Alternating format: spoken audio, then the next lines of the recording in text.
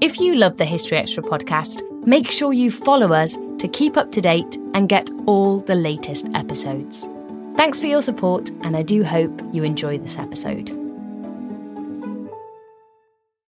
If you went on a road trip and you didn't stop for a Big Mac or drop a crispy fry between the car seats or use your McDonald's bag as a placemat, then that wasn't a road trip. It was just a really long drive. Ba-da-ba-ba-ba. At participating McDonald's. When you need mealtime inspiration, it's worth shopping Kroger, where you'll find over 30,000 mouth-watering choices that excite your inner foodie. And no matter what tasty choice you make, you'll enjoy our everyday low prices, plus extra ways to save, like digital coupons worth over $600 each week. You can also save up to $1 off per gallon at the pump with fuel points. More savings and more inspiring flavors make shopping Kroger worth it every time. Kroger, fresh for everyone. Fuel restrictions apply.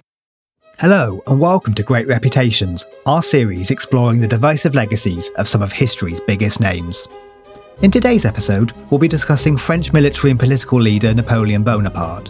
Born on the island of Corsica in 1769, Napoleon trained to become an artillery officer and, upon graduating in 1785, quickly rose through the ranks during the years of the French Revolution from 1789 to 1799. In November 1799, Napoleon launched a coup that saw him gain political power as first consul, and he crowned himself emperor 5 years later. The Napoleonic Wars that spanned the years from 1803 to 1815 pitted France against an array of coalitions of other European forces, with prominent French successes including the 1805 Battle of Austerlitz. However, following defeat in the Peninsular War against Spain, Portugal and the United Kingdom, and a catastrophic attempt to invade Russia in 1812, a coalition of forces defeated Napoleon in the Battle of Leipzig in 1813 and, 5 months later, forced him to abdicate. Despite retaking control of France in 1815, Napoleon was defeated in the Battle of Waterloo and exiled to St Helena, where he died in 1821. Hi, I'm Dave Andress. I'm a professor of modern history at the University of Portsmouth. I've been a historian working on the French Revolution, 18th and 19th century French history in general for about 30 years now. Hi, I'm Laura O'Brien. I'm Associate Professor in Modern European History at Northumbria University. I'm a cultural historian of modern France, and at the moment I'm mostly occupied working on a project looking at representations of Napoleon in cinema and theatre since the 1790s. Thank you both for being here. We are talking today about Napoleon, his life, but also, I suppose, his legacy and his later reputation. There's lots that we can get into. I wanted to start, I suppose, by going back to the beginning of this story and to his early life, the first few decades of his life. What can we tell about him as a person from this period? And how did it shape his later worldview and his later story, I suppose? So, of course, famously born on Corsica in Ajaccio in 1769. He is the second son of the Bonaparte family, parents Carlo Letizia. Carlo is a bit of a dodgy operator in many ways, but also tries to secure his family's legacy and fortune through playing off, I think, in some cases, the sort of different political powers that are trying to exert power over Corsica at this time. Probably the most important early formative event in Napoleon's life is when he's sent to go to the military academy in Brienne in 1778 when he's 9. He spends the next 6 years there, and this is a very austere environment. It's run by an order of priests. He is there as what they call an élève du roi, which is a king's pupil. So he is a low-ranking aristocrat, technically, because Carlo has had that recognised by the French state. But that is essentially kind of like a scholarship boy. So there's about 50 of these boys at Brienne. It's a very austere environment, but they don't do corporal punishment, which is interesting given the time period. And this is something that he would later say is very formative for him in terms of the sort of simplicity of the lifestyle. And this is something he would sort of say is, taught him to survive in hard situations. Classic image of him then, as in terms of what he was like as a boy, is that he was this sort of lonely rebel, proud rebel, Corsican identity and fighting for being different and so on. And he probably was very badly bullied in many ways because people joked about his accent, so on. He didn't speak French very clearly. He became very interested in this idea of Corsican independence, that he was Corsican above all.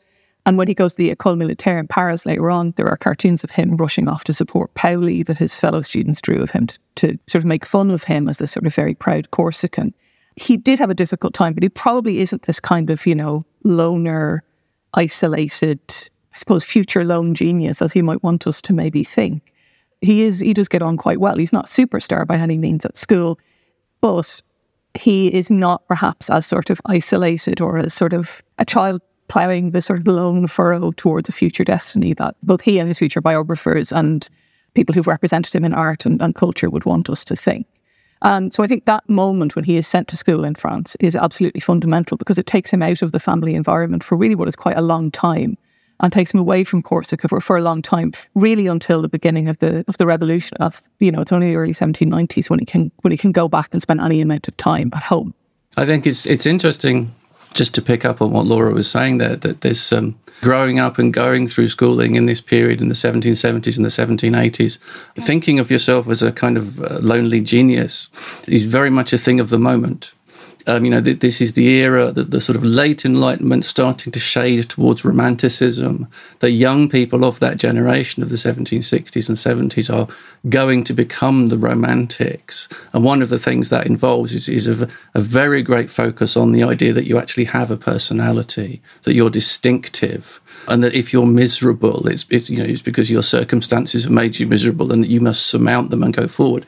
And, this echoes through novels and poetry and drama and things. This is a generation, without any regard to politics at all, this is a generation which is just thinking of themselves in terms of personalities and cultures as destined for greatness and held back by their circumstances. And in a sense, the French Revolution falls into the lap of this generation as an opportunity to show themselves off in all the various ways that are going to come out over the decades ahead. And he finished at Brienne in 1784. And then the progression he makes from there is extraordinary, and it seems extraordinarily quick to us. What are the key moments in that, and how can we explain his elevation, I suppose? Well, I think there's no him without the revolution. I mean, as David was just saying, it's like the revolution is the perfect opportunity for someone who wants to make a name for themselves. And, I think when I talk to my students about what makes him stand out as this historical figure, I sort of say, well, there's no way he would have done what he did without the revolution. It's not just political, it's about the opportunity to rise through the ranks in a way that wasn't permitted, that wasn't allowed in a system that primarily sort of sought to bring the officer class through from the ranks of the middle and upper ranking aristocracy. That's just the way it was. So for him, the revolution is what really makes it. I think it's like they're basically made for each other. I think this perfect opportunity. And when you get this sort of the loss of the aristocratic officer class from the French army in 1789, as you start to have the waves of emigration and the waves of sort of people resigning their commissions and in some cases going to support anti-revolutionary or counter-revolutionary forces in other European countries, that's when you have the opportunity for Napoleon, or Napoleone as he was at that time, to rise through the ranks and to make himself stand out. And as I said, he's not a superstar. He's not like, graduating top of the class. He's not one of these sort of genius kids that's running through the ranks. But 1789 comes as exactly the right moment for him. And he also sees it as a kind of a moment for Corsica as well, which I think is quite interesting. He sees it as maybe this is the moment where the revolution will give us an opportunity to secure our independence. Given that France is talking about liberty and equality for all, maybe that can also apply for Corsica. So it fits into multiple aspects of his identity, both as this sort of Enlightenment. I've sort of have the vision of him as sort of like this sort of Enlightenment teen kind of young man who sees himself as a very deep thinker and having very important thoughts and so on, as so many of his contemporaries were. But then also someone who's dynamic and has a vision of being able to change something. So he starts to rise through the ranks. He starts as an artillery officer, famously. Most significant sort of first moment where he becomes known is the siege of Toulon, 1793, when they essentially break the siege on the city of Toulon on the South French coast, which had been under siege by British forces. And that's really what begins to make his name. That's when you start to see this person being talked about in a way that isn't just rank and file, that this is someone who is going to do something bigger over the years to come. Yeah, there's a very interesting contrast there between his progression in the regular army in these years from the late 1780s to the early 1790s and what he also manages to do, because, he progresses slowly through sort of lieutenancy towards captaincy over a number of years. And as an artillery officer, he's involved in sort of a couple of technical commissions and things like this. There's stuff going on around his regular army career. But he's also starts to have this parallel revolutionary career, attaining much more senior ranks in local National Guard formations because they're elective, which I think is starting to tell us that as his charisma is starting to come through. We have to imagine someone who's, in regular military terms, a very, very junior officer indeed. And yet battalions are willing to elect him as colonel or deputy colonel. And he's also, right through until 1793, back and forth between France and Corsica for quite extended trips. And as Laura's saying, he's working both ends of this equation. Partly, I think, genuinely still interested in Corsican independence, but genuinely interested also in advancing his family's interests, his own profile. It is someone who's starting to understand himself as charismatic in practical ways, as actually being able to lead and inspire and stimulate. It's interesting that we're talking here as much of him being a political operator as a military one, which I think sometimes gets flattened. We should talk about that, but also I wanted to explore with you both, do you think he was a good military commander? And if so, what some of his greatest successes were? Oh, he's one of the greatest military commanders of all time. He's a highly charismatic individual, and you have to hold those two things in one hand and the fact that politically he is a terrible, terrible person in the other simultaneously. And that's where you're going to be anytime you want to talk about Napoleon. He's staggeringly successful in doing things with military force. It's just that that's not always a good idea. And that's the story of his life, essentially, from the mid-1790s onwards, is balancing his personal charisma, his drive, his ambition, his really, really outstanding leadership qualities with what he actually does in the political sphere, the systems he sets up, and what they say about what he thinks about everyone else who isn't him. I mean, yeah, I completely agree. And I think that's one of the reasons why he does, I think, continue to excite interest, I guess is the word I would use, because there is this sort of binary, this tendency to slip into a binary sometimes of like either he's the worst person who ever lived or he's this perfect genius figure who was just really, really hard done by and so on.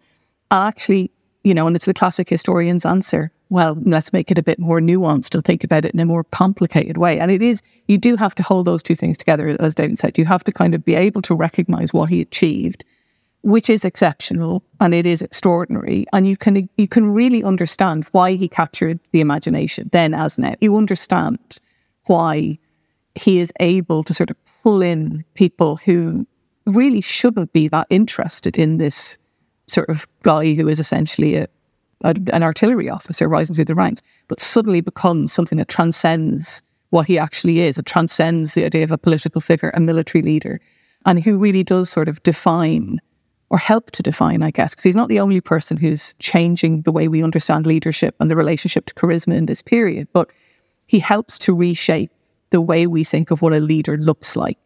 I think what's really important about the way we think about his successes is it's important not just to think about the sort of boots on the ground aspects of those successes, but also how they are then mediated back, not just to the people in France, but also to the people worldwide, to a global audience. I think with him, there's very much a sense of he's aware of having an audience all the time. He exists for an audience. And that, I think, is very modern about him.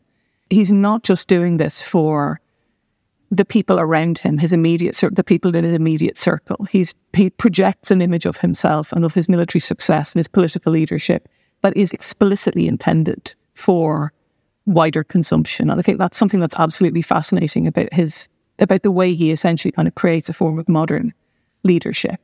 And you see that from the very start. I mean, he's got that, what's it called, the Courier, the newspaper of the Army of Italy, which is basically like a write-up of how great everything is and how great all the successes have been and how well he's been doing. And it's notionally for the soldiers, but really it's for people in France who are reading this at home, who are starting to put pictures of him up on their walls and to buy prints of him leading the attack over the bridge at Lodi. He didn't actually do, but however, that doesn't matter. What matters is they have a picture of him on their wall. And that, I think, is almost as important in terms of the success as the actual kind of the ways in which he does that. I know that it's very much a cultural historian talking, but to me, there's something fascinating about the way he does those two things at the same time. And it is, I think, probably something he's learned from the revolutionary experience, the dissemination of propaganda, what you can get away with in some sense if you control the media. And he does do this the newspaper of the Army of Italy is then followed when he's won the Italian campaign. He sets up these two different newspapers, one to appeal to the urban middle classes and one to appeal to the rural population. So supposedly with different political agendas, but in fact both dedicated to promoting the fact that he's won and it's all going to be great. And he's doing this at the same time as he's set up this kind of almost royal court just outside Milan, I think it is, in 1797. And there are some very, very sort of caustic eyewitness accounts of him conducting himself like a kind of prince in residence, while this modern propaganda apparatus is also churning in the background. And then swapping out of this role, just sort of taking it off like a coat when he goes back to Paris and presenting himself as a humble Republican to Republican politicians who he wants them to give him a bigger job, a bigger army next time. So he's, from the 1790s, very clearly able to play these angles, his personal charisma and the structures into which he projects it. But he's also very clearly showing these signs of being autocratic, that for him, there's no distinction between commanding an army and leading in general. You tell people what to do, and if they don't do it, you get very cross. And that again is something that's going to follow on throughout his whole career. I want to get into this image management thread because it sounds like one of the core things we should be talking about in this conversation. To what extent was this sort of intentional, almost weaponized image management central to how he was seen? And do you think it obscures things? Do you think it obscures, for instance, the fact that his achievements were group rather than solo successes? I think you've got to always see that element of it. I mean, if we think of the famous image of him crossing the Alps, on the rearing up horse. One of the interesting things about that is he didn't even bother to pose for that picture. He just said, knock me out this picture where I look great. And they knocked it out in numerous copies. I mean, it was not sort of one picture to be hung in the Louvre. It was an act of propaganda in itself to create this image of what he'd done at a point in time where, he's had the coup d'etat, he's set up the consulate, he's on the way to thinking about making himself first consul for life. And this is all part of that movement where you set yourself up as a hero to people who, after a decade of chaos, are in desperate need of a hero. And then you take power on the basis of being the person that they need. And you don't actually ask them if they want it, because you assume that they need it. And this is another interesting thing about Napoleon going through the coup d'etat at the end of 1799, going into early 1800, wanting to ratify the fact that they've seized power brutally. So having a popular plebiscite, a referendum, and then faking the results. In order to vote in this referendum, you had to go along and sign a book in your local administrative office. If you wanted to vote against Napoleon, you literally had to sign your name in front of the officials to say no. And 1,500 brave people did. But over 1 million people said yes, and then they just doubled that number randomly and announced that 2 or 3 million people had said yes, because it sounded better. And this is another pattern that will follow through. Lip service to democracy, but just being in power and using that power to do anything you felt like. I think there is, the plebiscitary or the sort of referendum element in not just his empire, but obviously then you get a second empire, which is his nephew, Louis Napoleon Bonaparte. And I could talk about him for a very long time. But he does that as well. And I think in part, it's this sort of, it is about manipulating the idea of democracy, but it's also this idea that they can connect with the people, that they kind of almost don't need the thing in the middle. It's like, I connect with you because I know what you want. And what you want is me, because I'm a legend. Or I'm look how good I am, look how cool I am. And I think that's something that is, again, is something that we still have the legacies of in terms of modern political communication, even for notionally very boring, middle of the road elected politicians. There is still this idea that they're speaking to you as the people, that you're connected with them in a very specific way. Just to come back to the sort of the painting of him on the St. Bernard Pass, the famous David depiction of him with the sort of the cloak flowing back behind him. I think first thing to sort of say about it is, obviously, yes, there are multiple copies of it. He doesn't like sitting for portraits. I think he only ever sits for like one or two, one of which Josephine literally had to hold him down to do, which I love. I love this image of like, you're going to sit and you're going to have this thing painted and then you're going to leave. So he's not a patient man.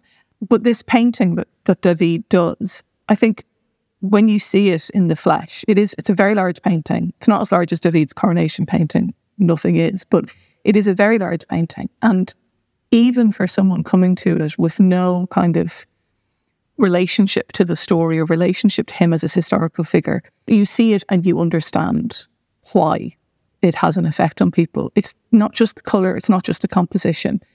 It's just this incredibly exciting image of someone who is literally pointing the way forward. You know, he has that ungloved hand pointing ahead, and that is absolutely vital in terms of conveying this idea of transformation of, as Hegel said, the sort of the spirit of the age on horseback. But also because he knows his history, being this sort of child formed in very particular Enlightenment educational kind of classics focused system. There are, of course, references to people of the past in there. So if you look on the sort of the rocks beneath, you see the names of Hannibal, names of Charlemagne, and bigger than everyone else, of course, is Bonaparte. So he's inserting himself into this sort of legacy, this continuum, I guess, of a kind of military, political, unifying leadership exemplified by people from the quite distant past as well. I think the coronation event itself in December 1804 in Paris at Notre Dame you could talk about it for years in terms of the symbolism and the way it is a perfect example of image management, because notionally it looks really traditional. Like he's literally walking up, well, not walking up the central aisle because he comes in the side, but he does this whole movement around the spaces of the cathedral, that he wearing this enormous mantle that weighs, I don't know, it weighs, I think, something like 70 kilos or something, and he just can't wait to get it off. He's got a second outfit for later in the day, literally, which says a lot about him. But it invokes all those things like Charlemagne. It invokes things like the Merovingians, sort of dynasties from the ancient French past, to create the sense of continuity and legitimacy. He looks notionally like a king or like a monarch. So does his wife, Josephine. So do his siblings. So does everyone else who has got their special outfits that have been created and designed for this occasion to create this idea of this extraordinary impression of power. So it's very traditional looking in a lot of ways, but it's also incredibly modern because not just of the image, but also the way that the ceremony is set up. Yes, there's the famous moment of self-coronation, which was not something, he didn't just grab the crown off the Pope, as people seem to suggest. That was always planned. The Pope is there as like a sort of endorsement. He's just, the Concordat has been approved, the agreement between the Vatican and the Papal States and France to sort of restore Catholicism as the religion of the majority and give a bit more recognition to the Catholic Church. The Pope is there as sort of an approval for that. But then he also has this moment where the Pope goes off and disappears, and Napoleon walks up this enormous flight of stairs to take a civil oath. So you have this bringing together of both divine authority on some level, even though it's not divine, it's not the religious figure who's putting the crown on its head, it's him. And you have him taking this civil oath, this oath to the people, this oath that shows him to be something other than a hereditary monarch. And I think one of the things I find really interesting about that is sometimes it's used as this sort of sign of he just wants to be a king. He just wants to be like everybody else. But I think what scares other European powers about the coronation and about the image, and one of the reasons people deride it, I think, both at the time and subsequently, is because it's really a very revolutionary visual. He's not there because of who his dad was. He's not there because of a bloodline. He's not there because of an existing hereditary principle. He's made it happen because he wants it, because he can. And as a result, that kind of destabilizes the whole principle of monarchy that other European powers, have been at war with revolutionary France since 1792, that they're trying to hold up. And so he is, even in the ermine and the silks and the heavily embroidered robes and the little booties and the sort of laurel wreath crown, even in that guise, he's still a revolutionary figure to the people on the outside. And I think there's something absolutely powerful and fascinating about how even in the most traditional looking moment of his rise to power, he is still seen as a sort of radical figure. Do you have concerns that this image making, this self-mythologization almost, obscures some of the darker or more complex aspects of this story, say, for instance, the Napoleonic Wars? Well, where do you begin with a question like that? I think again, it's really important to think, to follow on from what Laura's saying there, that Napoleon represents this different vision from the older vision of the European system. And this is a kind of very, very, very complex and nuanced historical issue. But the crowned heads of Europe, fought each other a lot. They fought lots and lots of wars, but they also understood at some level that this was a system in which wars had limits, and that the objective of every war was eventually some kind of diplomatic settlement in which things were just. In terms of mediating sometimes, irreconcilable claims where force had to be used. And this is a thing that's gone back hundreds of years. And what Napoleon notoriously does is to break this system. The American scholar Paul Schrader wrote about this at great length. He breaks this system. One of the ways he breaks it is through, magnificent, glorious military force. But another way he breaks it is just by being a shameless oath-breaker. Napoleon doesn't believe in the enforceability of treaties. He thinks treaties are things you use to make other people do things. And if you don't like the outcome, you just declare war on them again. Or in the case of Spain, for instance, which is bullied by revolutionary France into becoming an ally of France in 1796, you end up under Napoleon making a whole series of treaties with that country, trying to force it to do things, trying to give away its possessions, trying to carve up Spain and Portugal. And then a little further down the line, you just remove the royal family of Spain and replace it with your brother. And you do all these things for reasons which your propagandists outline at length and in detail. But in the end, you do them because you can, because you're an autocrat, not just at the level of the individual state, but at the idea of there being a European state system. And Napoleon, in his later years, becomes extremely caustic about Europe as a concept and says some very rude things about Europe being at his mercy and him doing what he wants because he can. And when you look at the relationship between sort of war and peace, war and politics, through this decade after his coronation, this is the consistent picture. He pushes and pushes and pushes. He never accepts that anyone else can limit what he wants to do. That's the real dark side internationally. Of course, within France, within the empire, you have authoritarianism at the civil level. There is censorship, there are no free elections, there is no meaningful concept of democracy in action. France is a police state, and it's sort of only in the light of later, much, much worse things in the 20th century that you might be tempted to downplay the authoritarianism of this era. But in terms of something which claims to build itself on popular legitimacy, it is completely uninterested in what the general population think. It's very interested in what they can be made to think, but not in the idea they might have views of their own. And that's consistent all the way through to 1815. We don't always realise just how much our negative thoughts and experiences stick with us and weigh us down. You may find your brain constantly running through a highlight reel of bad moments. That comment your friend made last week that hurt your feelings. That frustrating thing your mum does. Or that silly thing you said in a meeting. Maybe it's time to get it all off your chest. Whether it's a tiny annoyance or something much bigger. Talking about it can give you some relief and lead you to a potential solution. That's where therapy comes in. It's a safe space to share whatever's weighing you down and learn to process it, so your internal highlight reel can focus on the good stuff. And BetterHelp offers affordable online therapy on a schedule that works for you. Connect with a licensed therapist by text, phone, or video call. Start the process in minutes and switch therapists anytime. Let it out with BetterHelp. Visit betterhelp.com/historyextra today to get 10% off your first month. That's BetterHelp, HELP.com/historyextra. I think it is obviously worth sort of noting that as David said, like this, it is, by comparison, we're using the term police state is accurate for that time, but it is important not to see it as a sort of 20th century totalitarian police state. And I think sometimes that comparison does get made, which does make me uncomfortable because for various reasons. And it isn't that. It's not what we might assume when we think of a police state in terms of what we have seen it become in more recent human history. But there is the authoritarian element. There is the sort of rowing back of things that the revolution is not a feminist endeavour by any means. That's putting it mildly.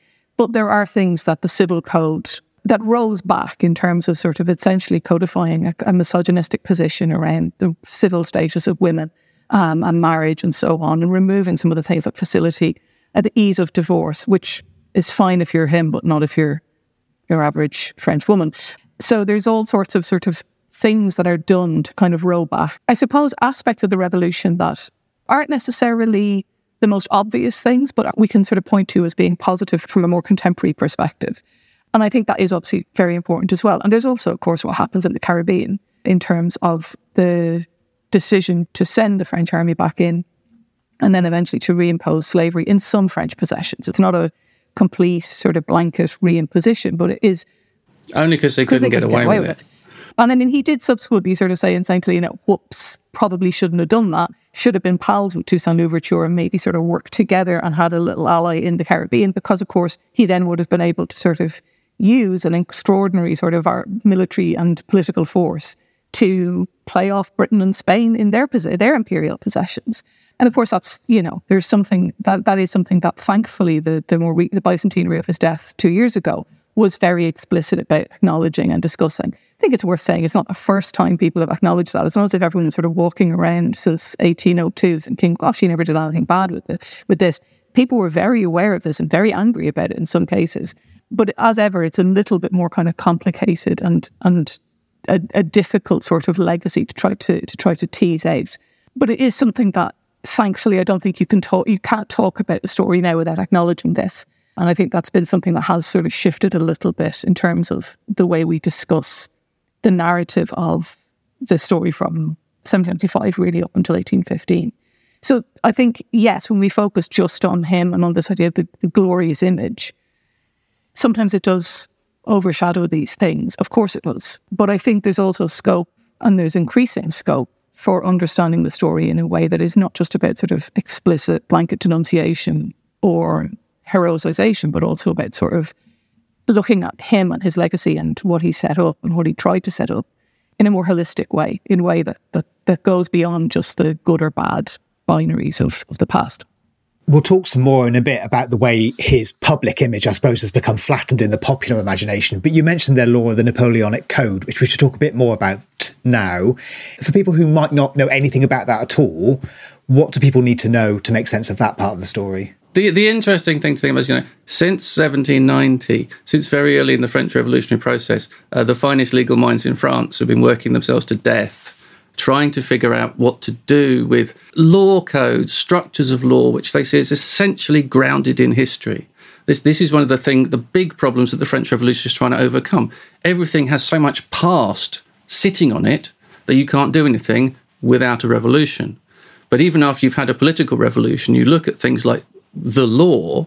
Even in the debates in the National Assembly, there are people who say, well, you can't change the law because it's the law. It just exists. But they spend over a decade actually working towards codifying new systems of law, getting rid of the complications and the regional differences of laws that apply in France and constructing new ones. And what eventually becomes the Code Napoleon, which is the code of civil law, deal with relationships between individuals, whether it be marriage and divorce, property, inheritance, etc., etc. That is pulled together out of the work of people that have been working on it for over a decade. And how far you think Napoleon is personally responsible for that, again, depends how much of the propaganda you want to believe. It was clearly discussed in front of him, and there are sorts of stories about what he did and didn't want to see in it. But it's one of the things where we can say in that period, 1800 to 1804, you're seeing the sort of the good aspects of monarchy come out in what Napoleon's able to do by being a single figurehead, by being a single authoritative will, by pushing forward the work of a state bureaucracy, of a state political class. He's getting things done. He's created that concordat with the church and settled a hideous conflict which has cost hundreds of thousands of lives over the previous decade. He started to think about reconciling with the aristocracy, which again changing the whole relationship between revolutionary France and the rest of Europe. And he's pushed on with having these law codes produced at the same time as they're physically pacifying the country, which has been subject to rampant criminality, a real breakdown of law and order in the later 1790s. So all of these things, both the kind of the physical manifestation of law and order, and also this conceptual reconstruction, what the revolution has been trying to do for a decade, he actually succeeds in pushing that through. And there's a point in time around 1803 when Europe is at peace. The Peace of Amiens with Britain has been signed, and shortly after this, the Code Napoleon and so on is going to be published. And around then, if history had become radically different at that point, Napoleon could have been one of the great peacemakers of time. But another different decade was about to happen. And that's the kind of sort of structural relationship you're thinking about. And I think as well as that, in terms of his legacy, there is, I think it's Geoffrey Ellis talks about this idea that we want to see him as he is Charlemagne or as Caesar. But I think what he actually says is he a Justinian in terms of his big legacy is civil reorganization and the sort of civil restructuring, the codification of, or the final implementation of this sort of revolutionary, what David was saying, this idea of how do we work out the law, but also make it revolutionary? How do we make this new structure? Because the civil code and the various codes that come after it, the penal code, commercial codes, lots of different codes, they still hold sway in terms of the French legal system, with some modification, obviously, but they still essentially form the bedrock of the French legal system and of many European countries' legal systems. It's very different from the legal systems that exist in Britain and obviously in Ireland as well, because essentially the Irish legal system is a version of the British legal system. It wasn't changed very much. So there's a disconnect, I think, in terms of the sort of a continental European system that is essentially comes from this sort of the Napoleonic codification of law and of civil structures. And that, I think, is one of the biggest legacies of the entire thing, as is the bureaucratic system, the centralisation, the model of the prefect and the sort of the structures in which the prefect reports upwards to the central state. And while modern French history is in many ways a story of centralisation and decentralisation and people handing off power and taking it back for themselves, culminating in the Fifth Republic, which we have now, which is much more sort of centralised and in the sort of power concentrated in the figure of the president than had been before that, and that's set up in 1958 under de Gaulle.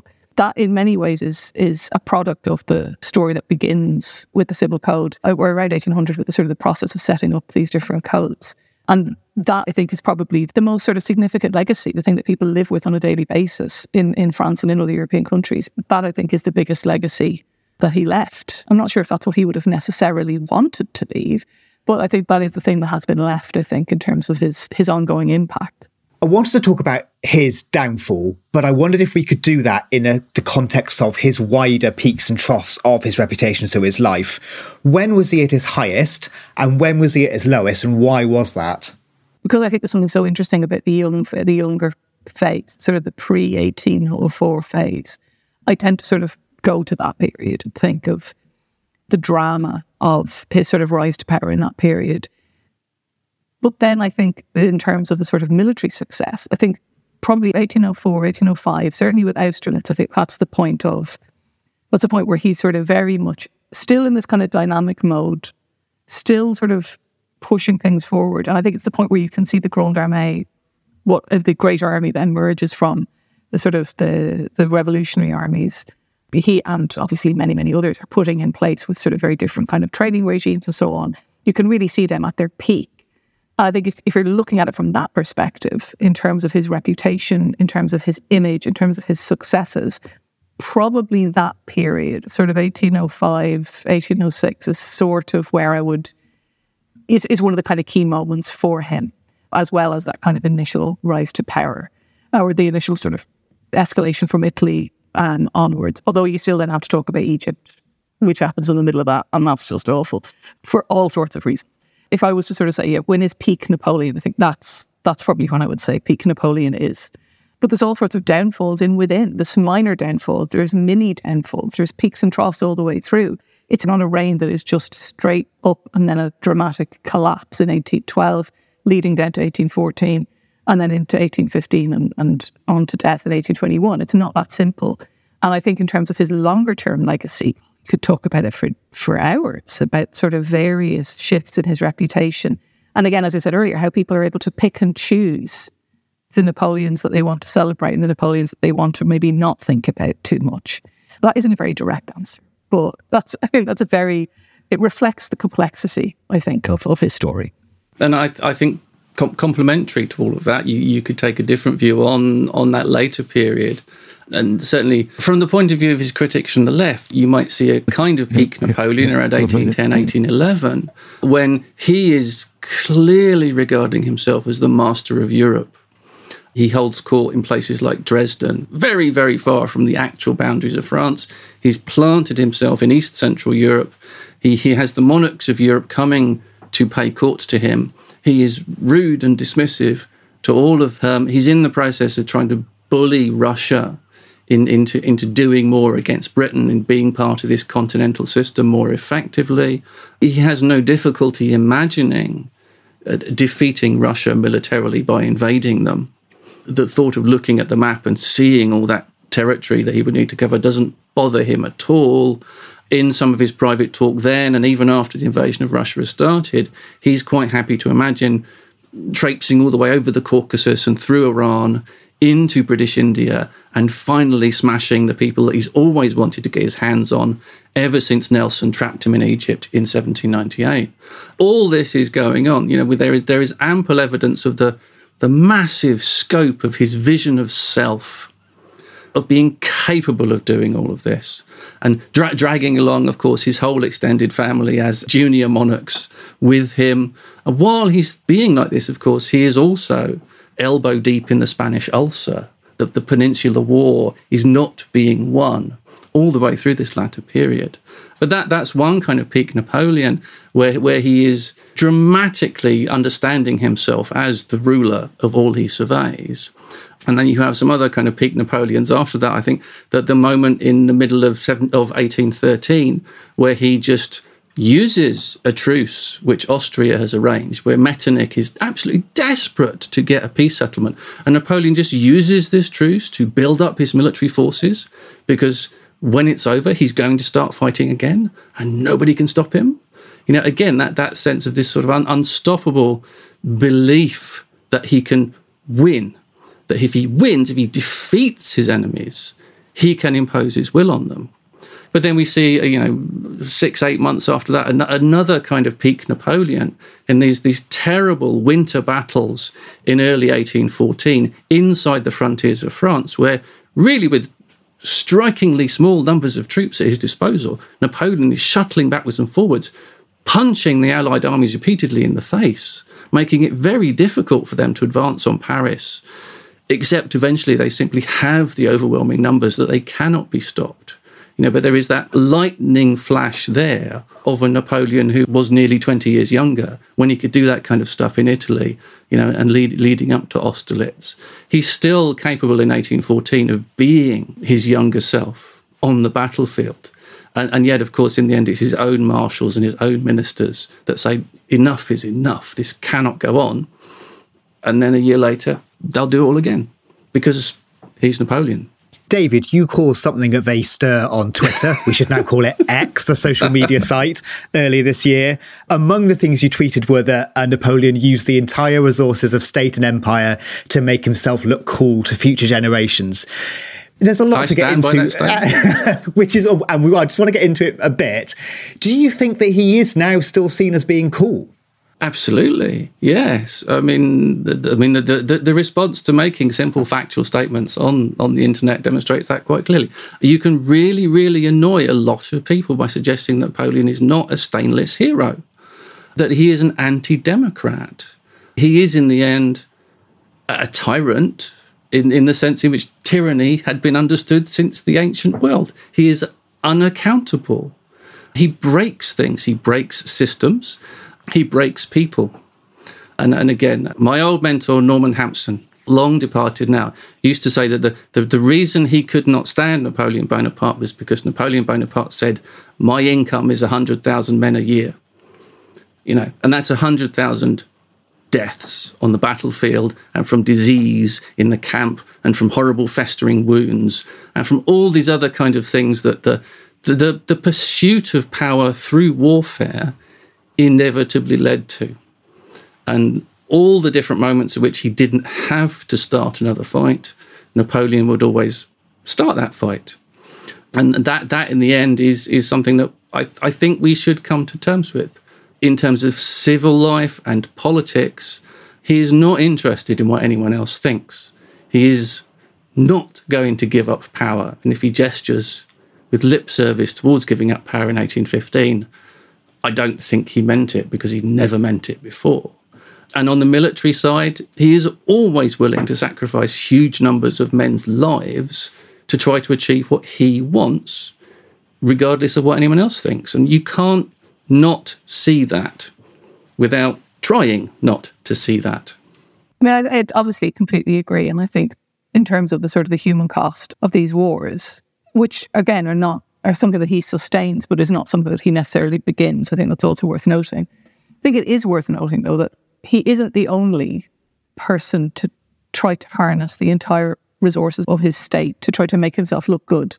He's doing what people have done in political, military, monarchical leadership from the very beginning, and what politicians still do in terms of the image that they try to project. I mean, I think David Bell's book, Men on Horseback, is so good about this idea of the relationship between image, charisma, and the importance of the age of revolutions, in the global age of revolutions, in changing this, and in how the legacy that we have now. The image of leadership is fundamentally a legacy of that period. And I think the first illustration in that book is a picture of a very tanned, handsome John F. Kennedy on a beach. And what he's sort of saying is this image of the young, dynamic politician is the heir of, he is the inheritor of this sort of model of leadership and how image manipulation is done, and it just becomes a standard. I think the flip side of that, what I would say though, is that you can annoy an awful lot of people by saying that he's not this stainless hero. We've all seen it. I think you can also annoy an awful lot of people just by mentioning his name, which is something I have personally experienced. And when you get this sort of, I remember doing a screening of Gonce's Napoleon in Tyneside Cinema in Newcastle in 2016, 2017. And that film stops with the invasion of Italy, because that was going to be part one. It was going to be 5 more parts, which never got made, tragically. At the end, a man turned around to me and said, well, that just shows he was crazy. And I was like, we haven't even got into that. We've just stopped. But his image of this man, all he had to see was the bicorn. And he was like, crazy, here we go.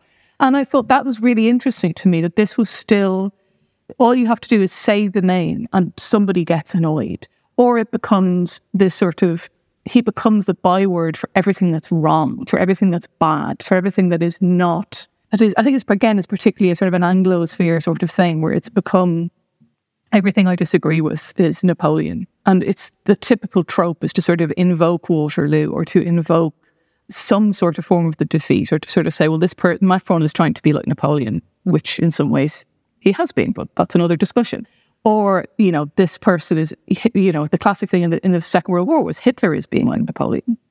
And that sort of complex, the sort of appropriation of the Napoleonic legacy by the occupying German forces is really interesting for that, because it raises these kind of very complex issues around French national identity and where Napoleon sits within that. And interestingly, you do actually get members of the sort of very extended Bonaparte family who are aristocrats, or see themselves as aristocrats, but who are also resistance fighters, because they can't bear this idea of the legacy being sullied by these occupying forces. There's something really interesting about that. So I think there's both the flip side of, you can annoy an awful lot of people by saying he's not perfect, but you can also annoy an awful lot of people just by mentioning him, or just by doing something that involves him, or get yelled at by, sort of say you can't do anything about him because he's a very bad man. And he is, and he was. And that's why he's so annoyingly interesting, I think, because he is simultaneously terrible and at the same time endlessly fascinating because of the image, because of the way he is able to sort of harness a word that we've used a lot actually in this discussion from the very beginning, to use charisma, to use, I can't believe I'm about to say this, but I think what the young people are calling riz. There's a riz, he's charismatic. There is something so charismatic about him.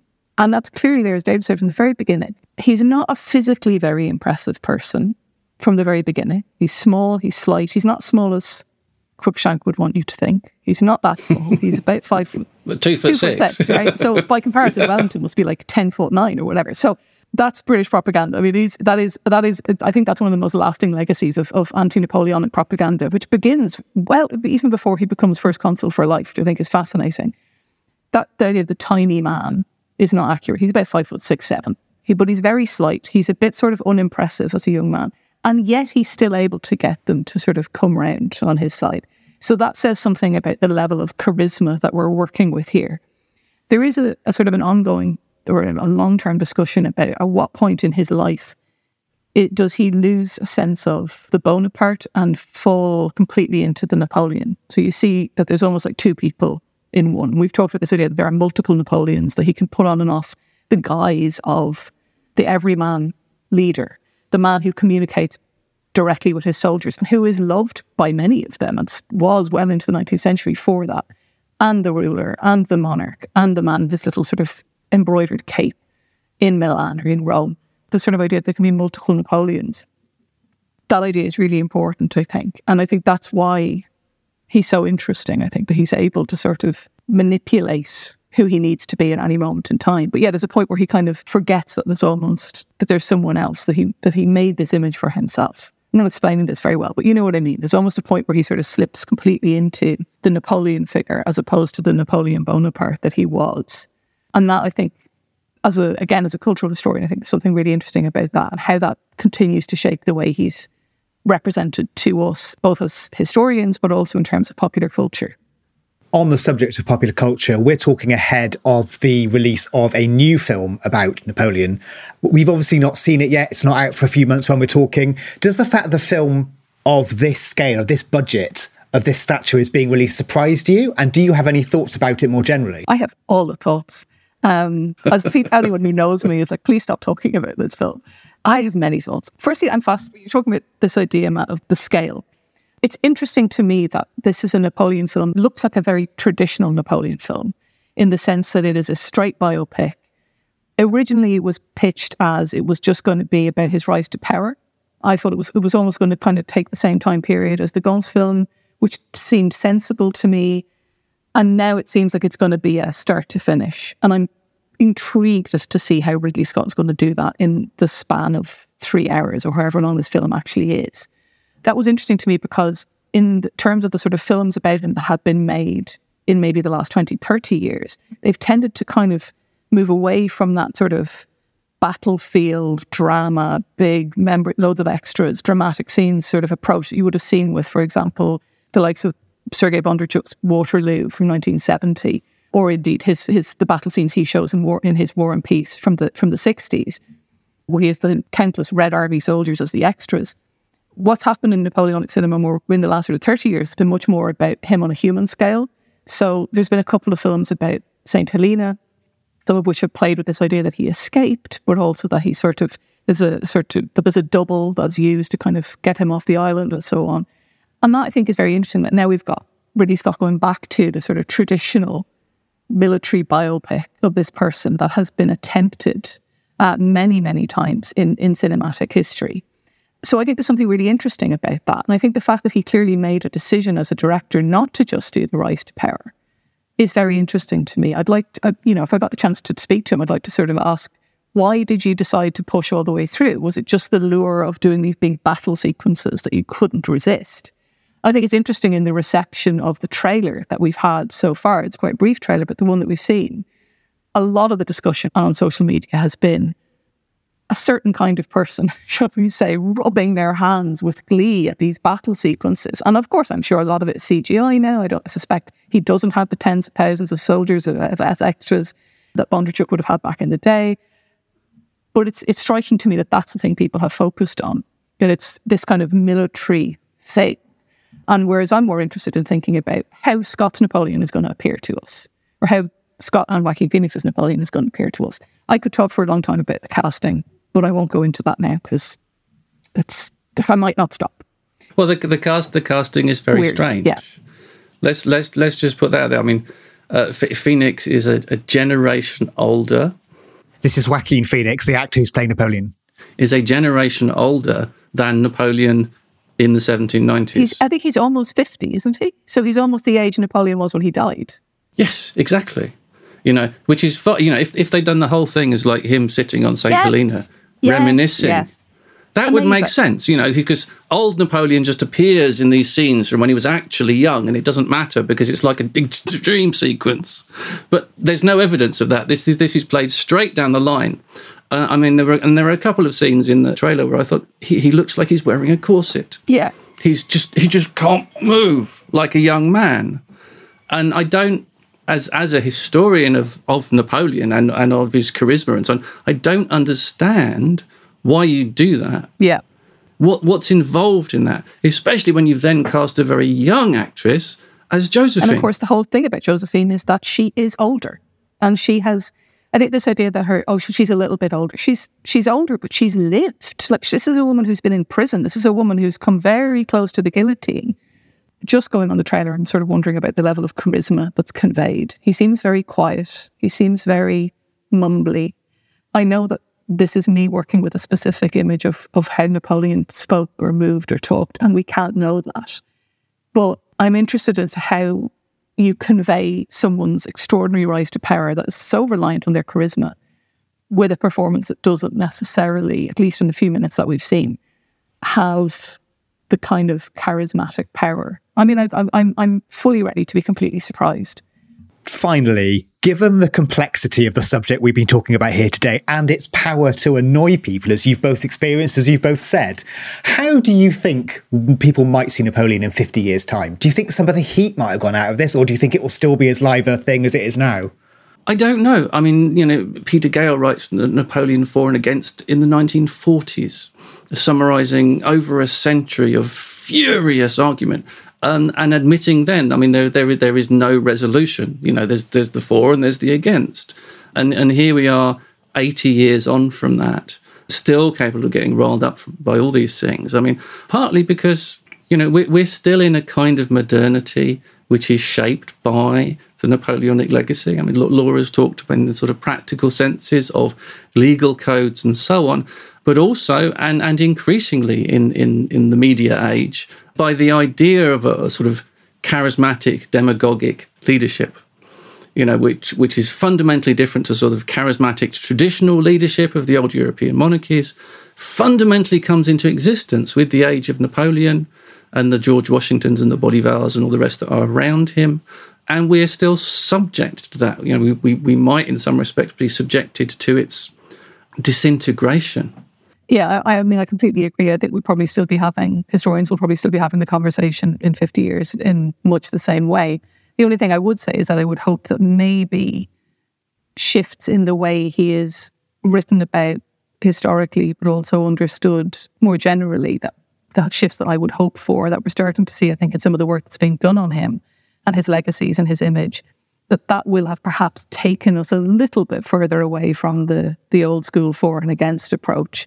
And again, we could go on about this in terms of in some detail about the kind of historiographical shifts, but in terms of thinking about the way, things like issues like gender, culture, representation, sort of imperial structures, taking it away from just him and complexifying it a little bit more, I think will hopefully help us to have a more sort of nuanced discussion.